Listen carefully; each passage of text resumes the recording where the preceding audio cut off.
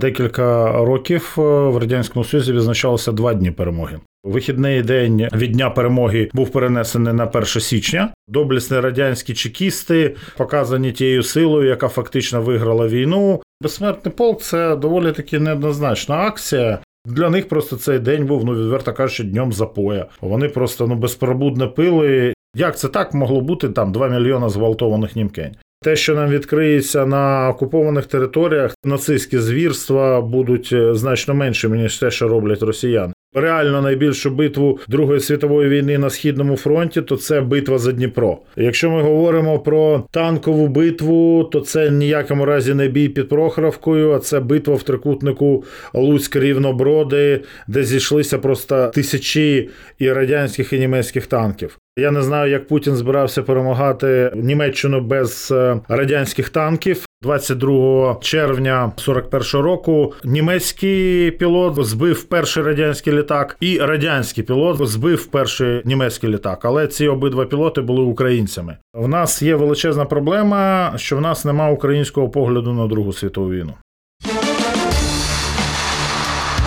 Медіуми. Подкаст про історії, в які нас втягує медіаіндустрія. Вітаю всіх, мене звати Вадим Міський, ви слухаєте подкаст «Медіуми» про історії, в які нас втягують медіа. Ведуть цей подкаст Наталка Соколенко і Вадим Міський, це проект «Детектора медіа», і ми говоритимемо з вами про таке сьогодні. Побєдобєсіє – історія хвороби. Як спершу в Радянському Союзі, а потім у Російській Федерації творили фейкову історію Другої Світової, і яку історію цієї війни замість побєдобєсія має створити Україна. Про це все ми будемо говорити із воєнним істориком Василем Павловим, якого сьогодні ми запросили у нашу студію. Пане Василю, вітаємо вас. Доброго дня. От, власне, історію про те, чому на Заході святкують 8 травня, точніше відзначають, а святкують, навпаки, в Росії зовсім іншу дату, 9 травня. Про це, здається, вже знають усі. Ми також знаємо, що при Сталіні за рік після завершення Другої світової війни вперше відсвяткували серйозно на державному рівні свято перемоги 9 травня, а потім на дуже довго це був звичайний робочий день, хоча наповнений певними урочистостями, але це не було державне свято із вихідним днем. Якщо в історію зануритись, то розкажіть нам, будь ласка, як і коли зародилася традиція святкування Дня перемоги в Радянському Союзі, і як ця традиція трансформувалася протягом саме радянського періоду. Тому що ми ще з вами поговоримо окремо про те, як вона святкувалася вже після розпаду Радянського Союзу. Якщо казати про радянський досвід відзначення Дня перемоги, то, по-перше, маємо відзначити те, що декілька років в Радянському Союзі відзначалося 2 дні перемоги. Відзначалося 9 травня, як День перемоги над нацистською Німеччиною, і відзначалося 3 вересня, як День перемоги над мілітаристською Японією. Ці 2 свята для Радянського Союзу були певний період рівнозначними, тому що фактично вони означали ті 2 вектора, в яких Радянський Союз і діяв, починаючи від 39-го року, а не від 41-го. Тому що якщо ми говоримо про події 41-го року, то ми маємо згадати і події все ж таки 39-го року, коли не тільки розпочалася радянсько-фінська війна, не тільки Сталін разом з Адольфом Гітлером розділили Польщу, але і ще цьому передував надзвичайно потужний конфлікт на річці Халхінгол на Далекому Сході, де інтереси Радянського Союзу зіткнулися з інтересами Японії, потім був підписаний мирний договір, пакт про ненапад між Радянським Союзом та Японією, до речі, який саме в найважчі для Радянського Союзу часи Японія не порушила, а СРСР якраз в серпні 1945 року його порушив і напав фактично на Японію, виконуючи вже свої зобов'язання. Тому було 2 свята. А оце друге свято, яке воно мало вигляд, 3 вересня. Я от не пам'ятаю. Я з родинної історії, я пам'ятаю, як мій дідусь Михайло Слободянюк, який пройшов війну, важке поранення отримав. Він тяжко не любив цього свята 9 травня і проганяв нас, онуків, з цими квітами і каже, треба було про нас думати. Коли ми 2 доби стояли по пояс у воді в окопах, просто постояли, потім нас звідти відігнали і такі такі історії. А от про 3 вересня я не пам'ятаю. Так, це якраз, якщо ми вже говоримо про традиції відзначення, про радянську міфологію, я ж тому кажу, що це треба знати. Але в 1947 році відбулося 2 події. По-перше, вихідний день від Дня перемоги був перенесений на 1 січня. Саме від 47-го року Новий рік став вихідним за рахунок Дня перемоги. Вау.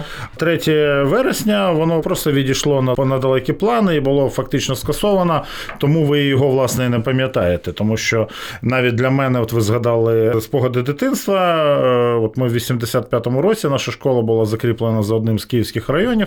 Ми шукали тоді ще живих ветеранів, тому що, от як з'ясувалося, що бази не було, про них не пам'ятали. От і піонери ходили, ми по домівках, вишукували ветеранів, і в нашому загону потрапило, ми дуже так в певний момент образилися, що от 2 ветерани, які провоювали всього лише декілька місяців, які були призвані якраз з України, але були призвані, власне, на війну з Японією. Для нас це було якось дивно в нашій свідомості, в дитячій, де була повна парадигма війни з Німеччиною, війни з Японією, ніяким чином не існували. Це певне таке маленьке відкриття. І, власне, від 47-го року по 65-й рік День перемоги був святковим, але робочим днем, тобто відбувалися державні урочистості, виходили передовиці в газетах, в деяких містах відбувалися навіть військові паради, все це залежало від того, в якому регіоні це відбувалося і хто з колишніх радянських воєначальників Другої Світової війни або Великої Вітчизняної очолював той чи інший військовий округ, або був там чи не був міністром оборони Радянського Союзу. І, відповідно, це несло свої особливості. Але ситуація кардинально змінюється в 65-му році, коли вже до влади тоді прийшов Леонід Брежнєв, і він фактично от від того моменту починає вибудовуватися той культ великої перемоги, який ми вже зістали в довершеному вигляді наприкінці існування Радянського Союзу. І тут включаються радянські медіа, газети, кінематограф, книжки. Хоча, пам'ятаєте книжку киянина відомого Віктора Некрасова «В окопах Сталінграда», за яку він взагалі-то отримав сталінську премію. І там наратив був зовсім іншим. Там була справжня війна, кров, піт, сльози, тяжкі випробування. Так ось це і є, власне, те, що сталося в Радянському Союзі. Що коли фактично пішло те покоління, або декілька навіть поколінь людей, які воювали під час бойових дій 39-45 років, тому що ми маємо розуміти, що за 20 років пішла величезна кількість людей, пішла величезна кількість поранених, пішла величезна кількість людей, які отримали психологічні травми. Воювали не тільки молоді, але в Радянському Союзі через катастрофічні поразки 41 року був точніше знижений і піднятий призовний вік, і призивалися люди там аж до 1895 року народження. Тобто люди, яким вже там в 60-х роках було там близько 70 років, тобто це люди були просто за своїм віком, вони вже істотним шляхом відходили. І коли, скажімо так, цих людей стало значно менше, ось тоді починає формуватися культ великої перемоги, до якого долучилися, абсолютно правильно сказали, насамперед кінематограф, долучилося телебачення, долучилася література, долучився, до речі, і культмасовий сектор у вигляді радянських співаків, радянських композиторів. Репертуар тоді також докорінним чином змінюється. Тобто від там умовних бравурних сталінських маршей або від такого пронизливого фронтового фольклору вже переходять до такої сталих пропагандистських речей, але навіть вони не завжди приховували правду про ту війну. Наприклад, була така радянська пісня «У незнакомого посілка на безім'яній висоті», яка фактично відображала реально весь жах радянського ставлення до військовослужбовців під час війни.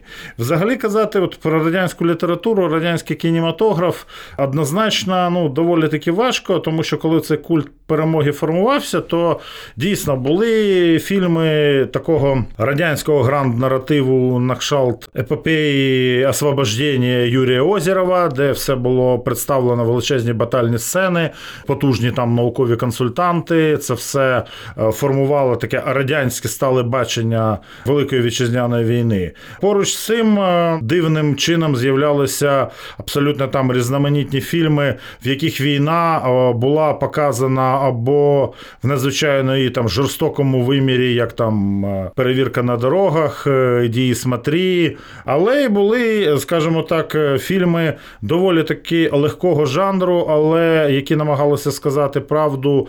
Це ті самі «В бой йдуть одні старіки», це там «Женя, Женечка і Катюша», де війна фронтовикам заходила набагато легше, тому що вони бачили деякі правдиві моменти від реального життя, і навіть той гумор, який в доволі примітивному вигляді існував, але він нагадував їм про часи молодості. І якраз оце нагадування про молодість, воно породило декілька напрямків от такого радянського наративу, який буде в той час, і один з цих наративів якраз є наративом, який сформував людей на кшталт Путіна і його там оточення, або людей, які призвели його до влади. Це якраз і маю фільми «17 миттєвостей весни», «Щит і меч», де доблесні радянські чекісти показані тією силою, яка фактично виграла війну, де все це відбувалося там в інтер'єрах далеких від фронту. Тобто людина формувалася в абсолютно іншому вимірі цієї війни. І от фактично це ми і зараз маємо, що його розуміння війни кардинально відрізняється від розуміння війни навіть його генералів, а вже не кажу про тих людей, які безпосередньо воюють на території України. Ми, до речі, почитали ваше інтерв'ю, яке ви давали детектору медіа, і там ви говорите про те, що у радянській Росії при тій всій еклектичності вражень про Другу світову у масовій культурі, в цілому це було більш людяно, ніж у сучасній Росії. А зараз у путінській Росії вже якісь людські риси досить важко розрізнити в тому святкуванні і в тому наративі, який побудований навколо Другої світової війни. Все більше це нагадує якийсь просто сатанинський культ. Тільки достатньо глянути на те, як виглядає храм Збройних сил Росії, новозбудований кілька років тому, там де сходи зроблені з бронетанків, на стінах там висять ікони, зображені там радянські полководці, навіть ікони з Путіним і Сталіним планувалися, але в останній момент все-таки Бога вони побоялися і не стали прямо їх в храмі вішати. Але загалом слово «побєдобєсіє», яке вже увійшло в наш український лексикон, воно досить влучно описує те, що відбувається. Також цікаві нові традиції. Наприклад, безсмертний полк з'явився. Це теж вже при Путіні з'явилося. Це вже тільки одне із маленьких відгалужень того радянського наративу. Все інше забулося, а з'явилося чомусь оце, і тільки свіже з'явилося, звідки він узявся і коли. Цей безсмертний полк, який марширує тепер по усім країнам, не тільки, до речі, в Росії, а й по всьому ближньому зарубіжжю, як колись раніше казали, вони намагаються ці акції відтворити. Я можна додам, тобто виходить, от я звертаюсь до Василя Павлова, воєнного історика, ви влучно висновок зробили, що ці всі штірліці, той наратив сформував Путіна. А Путін кого формує через наратив безсмертного полку? Ви розумієте, безсмертний полк – це доволі таки неоднозначна акція, і вона якраз є свідченням того, що все, до чого торкається Путін, торкається його найближче оточення, воно перетворюється на щось дійсно справді сатанінське, як це і сталося і безпосередньо там з культом перемоги, перетвореним на побєдобєсіє, так і з безсмертним полком. Безсмертний полк – це громадська ініціатива, яка розпочалася в Росії на початку нульових років, якщо я не помиляюсь, в Тамбові.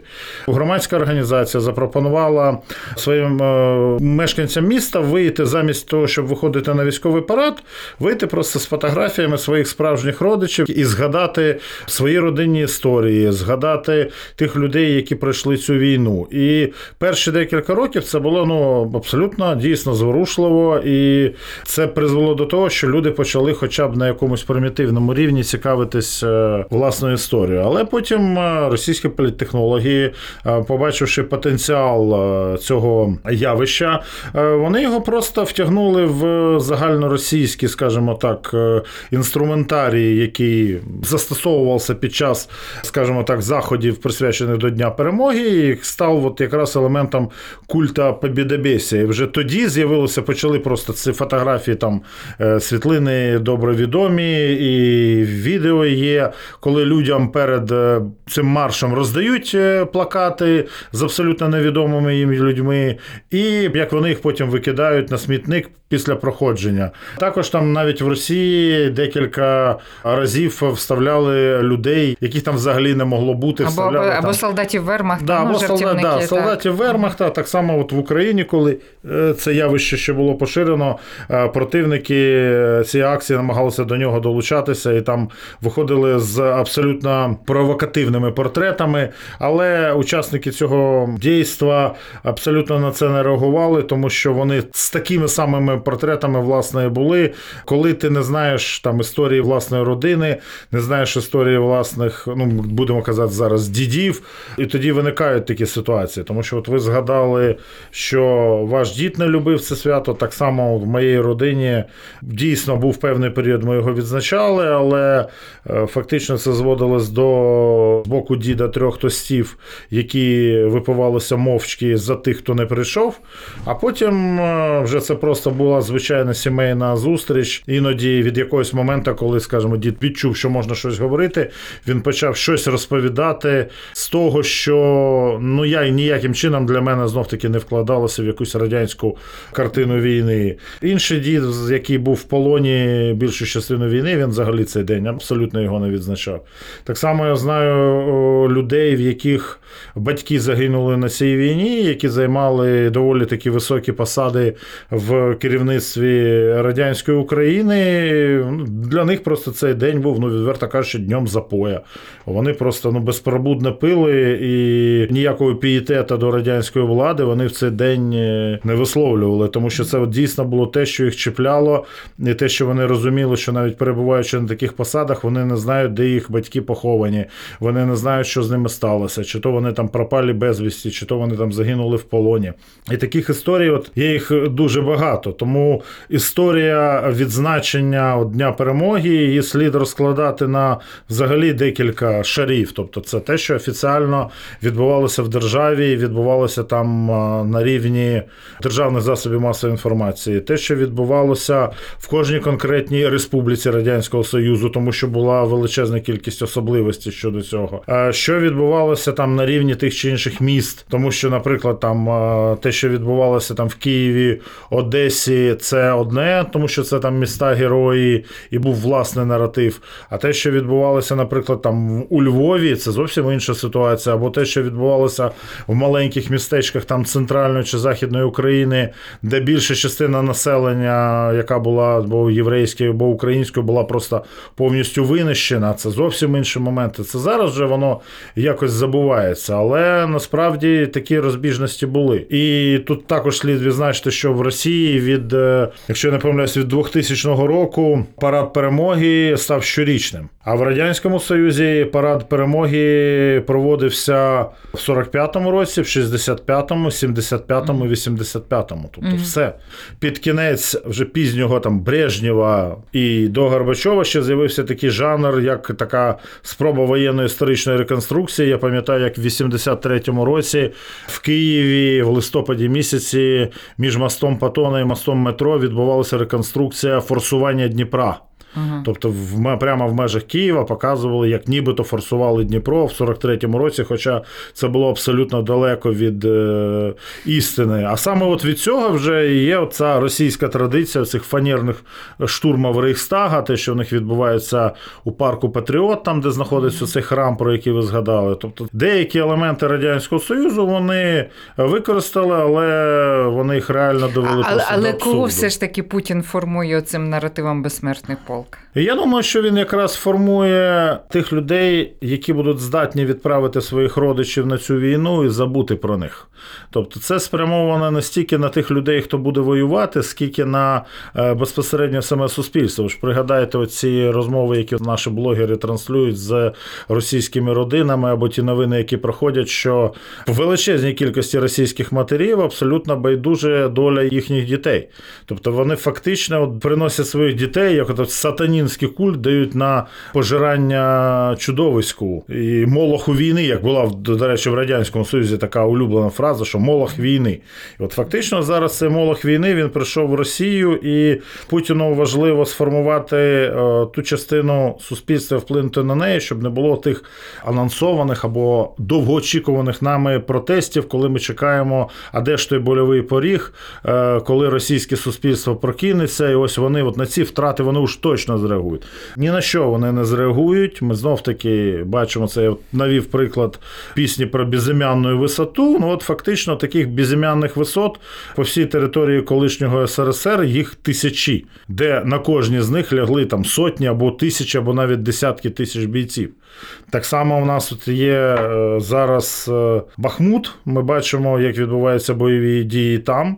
Фактично це повна калька, як відбувалися бойові дії з боку Червоної армії під Ржевом, коли протягом 9 місяців відбулося 13 наступальних операцій, які не посунули лінію фронту там не більше, ніж там на 100-150 метрів, але на цій ділянці Радянський Союз втратив там близько 1,5 мільйона солдат. Але результату не було жодного, і в той момент, коли німецькому командуванню треба було вирівняти лінію фронту, треба було змінити конфігурацію фронту, змінити там розподіл резервів, вони просто відійшли на декілька кілометрів. Радянські війська зайняли абсолютно зруйновану територію, від якої не було жодного сенсу, але за яку було покладено просто мільйони, вже можна казати, життів. І зараз от росіяни, вони навіть зробили декілька років тому Ржевський меморіал, але він абсолютно не набув ні тієї популярності, ні тієї сакральності, яка є у того самого Волгограда, Сталінграда.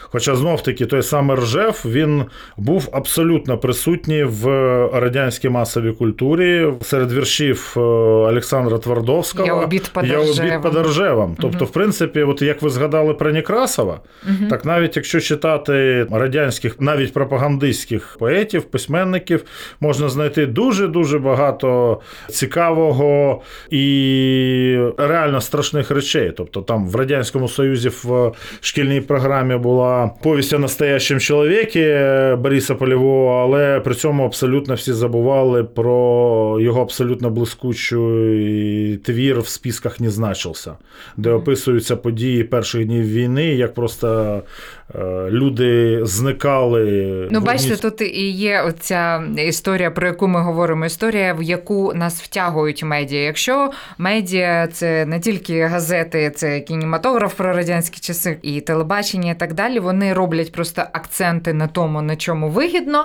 на якихось побєдоносних історіях, а на людський біль, на безжальне ставлення до людських життів з боку радянського командування, радянської влади загалом акценти не робляться. А от ще важливо, я би хотіла вас запитати, можливо, росіянам страшно просто досліджувати ту сімейну історію, тому що імідж визволителів, от вони зараз продемонстрували у Бучі, в Херсоні і так далі. І якщо ми читаємо, що пишуть західні медіа про Другу світову війну, то там якраз є оцей наратив про звірство з боку радянських визволителів, чого немає практично в Росії.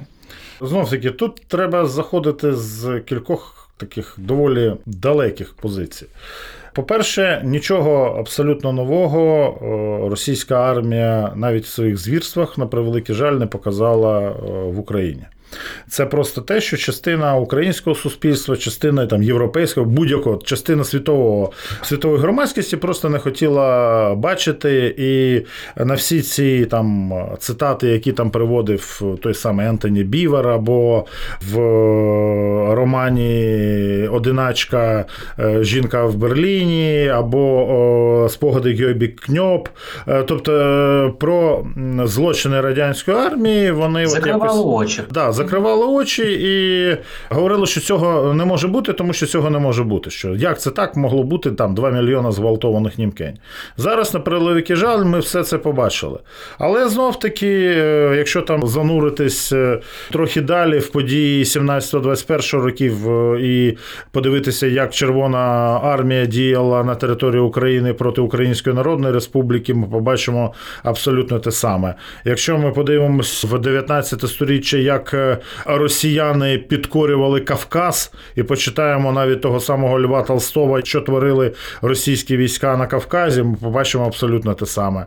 Якщо взяти спогади про те, що війська Суворова коїли в Варшаві у 1794 році, ми бачимо знов-таки те саме. Тобто це просто те, що в якийсь момент через пієтет старанно створений, старанно вигодований, старанно підтриманий перед російською культурою великою, перед російською наукою, перед навіть якимись спортивними досягненнями, тобто всім позитивним. Воно все це просто навмисно затиралося, навмисно закривалося. От тільки зараз ми це все побачили, ви кажете, згадали там Бучу, Ірпінь, Херсон, Ізюм. Те, що нам відкриється на окупованих територіях, це взагалі буде реально, я думаю, що по деяким моментам навіть нацистські звірства будуть значно меншими, ніж те, що роблять росіяни. І робили росіяни завжди. Але тут є цікавий момент, що винуватцями Другої Світової війни формально було двоє. Дві держави, два політичних лади. Але після Другої Світової війни покарання зазнав лише один. І ось відсутність покарання другого режиму, вона і призвела до того, що росіяни і російська політична влада, як влада, яка має такий певний бандитський ухил, непокараний злочин, він навпаки додає зухвалості. І в даній ситуації ось ми маємо те саме, те, що ви сказали, з'явилося, що ми можемо повторити на Берлін, спасибо діду за побєду, і от ці всі гасла, ті, які в них перебувають в публічному просторі. І якраз реальним завершенням цієї війни має стати не тільки судовий процес і трибунал над теперішніми російськими злочинцями, але і має відбутися те, про що там дуже довго говорять, так званий Нюрнберг-2, де мають бути засуджені дії ще й Радянського Союзу і комуністичного режиму, і не тільки за Другу світову війну. Тобто тут є дуже багато моментів. І отут вже і буде надзвичайно складно для росіян зрозуміти власну історію, історію власних родин, тому що в радянські часи був такий дуже багатий неформальний фольклор, авторська пісня, лагерна пісня. І от була така пісня, що полстрани сидівши, полстрани конвойне. І от я так думаю, що дуже багатьом росіянам страшно знайти, де були твої родичі, хто вони були. Вони були сидівшими чи вони були конвойними. Відповідно, кожна з цих історій, вона тягне за собою розуміння, визнання і переживання того чи іншого досвіду. Знаючи, як в Росії та є ставлення до ув'язнених, але одночасно яке ставлення є і до правоохоронців, що тут буде така певна девіація поведінки і розрив шаблона. Плюс вони абсолютно не готові побачити те, що вони там можуть побачити. Тому якраз Путін і утворює такий образ радянського розвідника, який переміг, перемога там в білих рукавичках, якщо так можна сказати. Але насправді це не так. Тому для росіян їм буде дуже важко усвідомити цю ситуацію. Хоча вже декілька разів це суспільство це проходило, і, наприклад, вже наприкінці Радянського Союзу не було ніяких там особливих суперечностей, а хто в кого воював в громадянську війну. Навіть навпаки, в радянському навіть кінематографі образ там білого офіцера, він перетворився на щось таке романтичне. Це такі романтичні злодії. І так само, до речі, те, що і було в радянському кінематографі стосовно нацистів. Початок кінематографу там часів Сталіна, ранньо це якісь або придурки, або якісь там явні садісти, але поступово цей образ він починав там кришталізовуватися, і якщо там подивитися той самий 17 миттєвостей весни, то всі негативні персонажі розібрані на цитати, з них формувався образ, з них формувалися якісь підходи, і так само це сталося і там із «Защити меч», де знов-таки образи нацистських героїв фільмів, скажімо так, вони набагато привабливіші, ніж радянські. Але при цьому, наприклад, в тому кінематографі, який зображав бойові дії на фронті, фронті, це або були якісь там придуркаваті фріци і ганси, або якісь там рафіновані офіцери зі старих аристократичних родин, знов-таки там, що треба було показати в якийсь конкретний момент. Це взагалі дуже цікаво буде розглядати. Так само вони ж зараз намагаються і показувати війну, та, яка була від 2014 року. Але, скажімо, не той рівень ні режисури, ні підходу до справи. Тому що вони взяли радянські методички, дуже багато радянських методичок, але, на щастя для нас, в них нема радянських виконавців. Тобто вони брешуть, до речі, не тільки щодо сучасної війни, вони вигадують нову брехню і щодо війни Другої Світової. От, наприклад, пропоную послухати один із фрагментів прямої мови Путіна, який стосується дещо нових речей, вигаданих ним про Другу світову війну. Мы все равно бы победили, потому что мы страна победителей. И более того, если мы посмотрим статистику времен Второй мировой войны, то выяснится, что, собственно, что выяснится, там это все есть. Наибольшие потери в Великой Отечественной войне понесла именно РСФСР.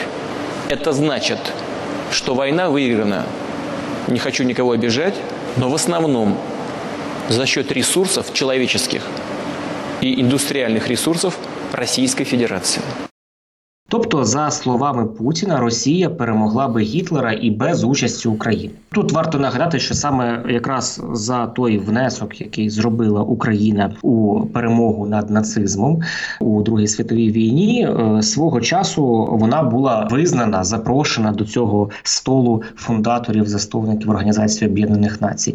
А які факти ми можемо взагалі протиставити цій такій альтернативній історії від Путіна? Ця альтернативна історія, вона руйнується дуже просто, якщо ви там або маєте якісь мінімальні знання навіть з радянського бачення Великої Вітчизняної або Другої світової війни. Я вже не кажу про, скажімо так, сучасний рівень досліджень, сучасний рівень знань.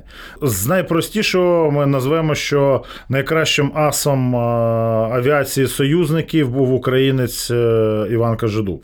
Що на території України в 1944 році діяло 67% сухопутних військ Вермахту, а їм протистояли 50% сухопутних військ Червоної армії. Тобто територія України була найважливішим театром бойових дій на Східному фронті. Ми можемо згадати, що 4 міста-героя знаходяться на території сучасної України. Це навіть я навмисно беру радянську парадигму. Якщо ми будемо пригадувати реально найбільшу битву Другої світової війни на Східному фронті, то це битва за Дніпро. Якщо ми говоримо про танкову битву, то це в ніякому разі не бій під Прохоровкою, а це битва в трикутнику Луцьк-Рівно-Броди, де зійшлися просто тисячі і радянських, і німецьких танків. Що одним з найзапекліших боїв був Харків, який з обласних центрів зазнав найбільших втрат. Він 4 рази переходив з рук в руки на Східному фронті. Ми можемо говорити про те, що без України не тільки би Радянський Союз не переміг, а і у Сполучених Штатів Америки теж були певні проблеми, тому що дуже всі полюбляють згадувати американський Манхеттенський проєкт, його батьків, фундаторів ядерної бомби, але фактично випадають з поля зору така собі скромна персона, як Юрій Джордж Кістяківський. Це український фізик, народився з-під Києва, народився у Боярці, родина видатних українських юристів, але після революції емігрували, Юрій став фізиком, і саме ця людина зібрала вибуховий пристрій, який з'єднав 2 частини заряду 2 перших ядерних бомб.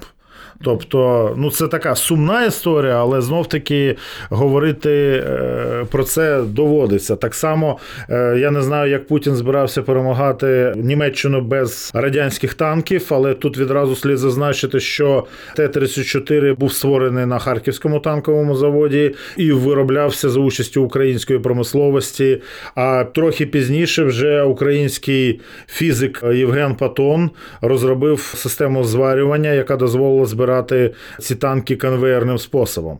І так ми можемо говорити фактично по кожному сюжету Другої Світової війни. Навіть українці, це такий трохи пафосний момент, але українці – це єдина нація, яка може відзначитись 2 прапороносцями перемоги. Це такий сакраментальний сюжет, але він є, що прапор над Рейхстагом, який є символом перемоги Радянського Союзу, командував штурмовою групою Олекса Берест, а одним з учасників встановлення прапору над Окінавою був українець Майкл Стренк. Так само є дуже класна цитата з одного з наших еміграційних письменників, який вказує про те, що українська кров була від снігів Арктики до пісків Північної Африки, від атолів Тихого океану до пляжів Нормандії. Тобто українці дійсно були на всіх фронтах, на всіх ділянках фронту. Є там українців в радянській армії, їх там реально мільйони, близько 7 мільйонів призваних, які воювали. Є українці з емігрантських родин, як, наприклад, там Річард Бенкок або Роман Багнюк, справжнє його ім'я, який був одним з найкращих асів авіації союзників в небі над Лондоном. Він збив найбільшу кількість німецьких ракет Фау-2. Тобто таких сюжетів є там дуже багато, навіть взагалі контроверсійний сюжет, що 22 червня 41 року німецький пілот збив перший радянський літак, і радянський пілот збив перший німецький літак. Але ці обидва пілоти були українцями. Один з них – це Роберт Олійник, який німецький ас, який походив з української родини, з Запоріжжя. Мати його була німкенею, вони виїхали під час 17-21 років, і вже цей хлопчик, в нього є українська кров, він відзначився в таким спосіб. І я ж кажу, що в нас є величезна проблема, що в нас немає українського погляду на Другу світову війну. Ми або дивимось на те, що відбувалося або радянськими очима, або німецькими очима, але треба подивитися на Другу світову українськими очима, тому що навіть у нас в шкільній програмі, коли розглядаються події 41-го року, розглядаються вони крізь призму дій німецької армії, а коли розглядаються події 43-44 крізь призму дій радянської армії. Але при цьому на це все слід все ж таки дивитися українськими очима. Нашому суспільству, нашим громадянам, так само, як і російському, слід передивитися своє бачення в Другій світовій війні. Тобто зрозуміти, що серед військових злочинців в складі Червоної армії були і українці. І, можливо, це були родичі когось з нас. Командири, які на смерть посилали з вилами і командири, які посилали, серед них також були українці. Я ж про що я кажу, що має бути український погляд, ми маємо для себе це все проговорити. І це не є наша проблема виключно України. Надзвичайно складна ситуація, як описувати, як говорити про Другу світову війну у Франції. О, так. Там поведінка французьких чоловіків в 40-му році і те, що вони робили з французькими жінками в 44-45-му, це страшна проблема. Так само військові злочини союзників в Італії. Те, що там відбувалося, це навіть там є в кінематографі. Та сама Чучара з Софі Лорен. Як Німеччина переглядала своє ставлення до Другої світової війни, як переглядала навіть та сама маленька Данія. Я вже не кажу про Польщу, де в Польщі є там своя проблема, що з одного боку поляки себе позиціонують як одна з націй, яка билася за перемогу від перших днів і протистояла нацизму, а з іншого боку вони досі не знають, що робити з 500 тисячами польських громадян, які воювали в вермахті, і як про це говорити. Тобто це дуже складні теми, і для того, щоб нам стати краще, ми маємо про це проговорити, тому що це є проблема і в Британії, і в Сполучених Штатах Америки. Тобто, коли починають говорити про війну не тільки крізь призму героїзму або крізь призму трагедії, то з'являється ще і таке буденне повсякдення, в якому криються реально щоденний героїзм, реально щоденні трагедії. Тому що як виживали жінки, як виживали діти, як виживали чоловіки, до чого це призводило, як вони взаємодіяли між собою, як взаємодіяла армія і суспільство, як взаємодіяла держава і суспільство, як люди взаємодіяли один з одним. Раджу, в кого є можливість, придбати книгу одеського дослідника Олександра Бабича про Одесу в часи окупації. Це розрив шаблона. Це просто опис Одеси, яка була Одеса в окупації. Тобто там ніякого радянського підпілля, це опис міста, яке було в трагедії, але потім місто, яке почало виживати. Є одеська приказка, після вже радянського визволення Одеси з'явилася приказка «Це вам не при руминах двері колбасою зав'язувати». Тобто навіть в одеському фольклорі було дуже таке цікаве ставлення до періоду окупації Одеси румунами. Так само, знов-таки, для значної частини наших громадян є дивним те, що Одесу не окупували не хальоні дивізії Вермахта, а Одеса була взята румунами і була окупована румунами. Для там якоїсь радянської свідомості був там, навіть незважаючи на інтернаціоналізм, був певний шовінізм, як це так програти румунам, тому румуни перетворилися там на величезні німецькі дивізії. Так само, якщо ми говоримо про Україну, це і перебування в Україні участі італійців, угорців, словаків. Тобто це знов-таки цих сторінок є величезна кількість. Ну і окремо, знов-таки, якщо ми говоримо про злочини нацистів, то і є величезна кількість злочинів комуністів. Але і при цьому є історії, коли люди там рятували один одного. Ну, та сама історія про українських праведників світу, українців, які рятували євреїв ціною власного життя. І знов-таки тут теж є контроверсійні ситуації для там свідомості росіян, що оунівці на Запоріжжі – це взагалі нонсенс, а оунівці на Запоріжжі, які рятували євреїв, в їхній шаблон це взагалі не вкладається. Або ви знаєте, я думаю, для багатьох громадян України, які, наприклад, ходили ще в радянську школу і намагаються якось по-новому поглянути на історію, але це важко. І тут, до речі, допоміг би наратив, масовий наратив, популярний наратив, щоб ці всі історії розповісти, щоб вони випливли на поверхню, щоб вони стали перед очима. Вони лежать, знаєте, в книгарнях, туди ще треба ж дійти. Книгарня, було б дуже добре, якщо б вони лежали в книгарнях або в архівах. Ми, на превеликий жаль, втратили, це можна казати відверто, це пласт. Тому що більша кількість ветеранів або більша кількість, вона просто відійшла. Записів цих людей, є мізерна кількість, реально мізерна кількість. Це ж треба. Максимум, що є, це в спогадах. От вам дідусь розповідав, ви бачили свого діда. Мені мій дід розповів дуже мало. І от я зараз розумію, що, наприклад, там навіть той час, коли він міг говорити, мені просто треба було його розпитувати. Просто виводити його. Я так шкодую про це. Я була ще школяркою, але в принципі я могла би це робити. Я шкодую дуже про це. Тобто це просто ми втратили цей величезний пласт спогадів. Він є. Але його треба зараз, те, що є, те, що залишилось, це треба збирати, це треба переосмислювати, це треба накладати на документи. Фактично ми з цього виходимо на те, що нам зараз критично для власної ідентичності, для власного розуміння необхідно не втратити цю війну. Ми маємо її для себе задокументувати якомога більше. Задокументувати її з усіх боків. Починаючи від високих кабінетів, де приймалося рішення, до рівня кожної конкретної людини, яка вирішувала залишатися, тікати, рятувати кота, йти до військкомату, або чи віддавати наказ обстрілювати Гостомель, або чи підривати київські мости. Маємо зібрати цей якомога більше пласт інформації. А ще більше тим, хто буде за нас, надзвичайно важливо про те, які ми були ми в ці дні, в усіх їх проявах. Так само, щоб у нас потім не було того, що у нас зараз сталося з Другою Світовою війною.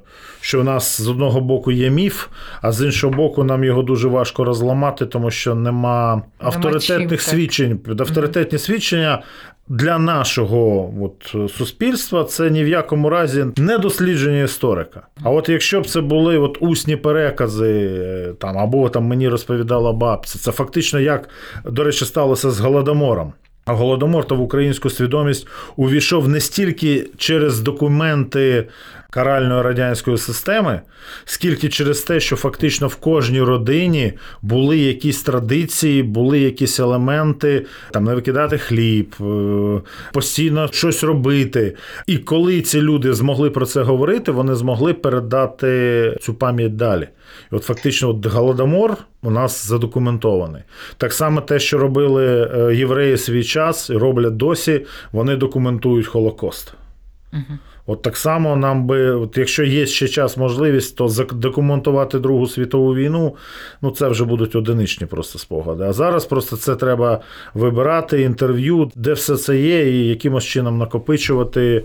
Тому що Друга світова війна, незважаючи на те, що от вона далеко вже, там 80 років, фактично ми її зараз завершуємо.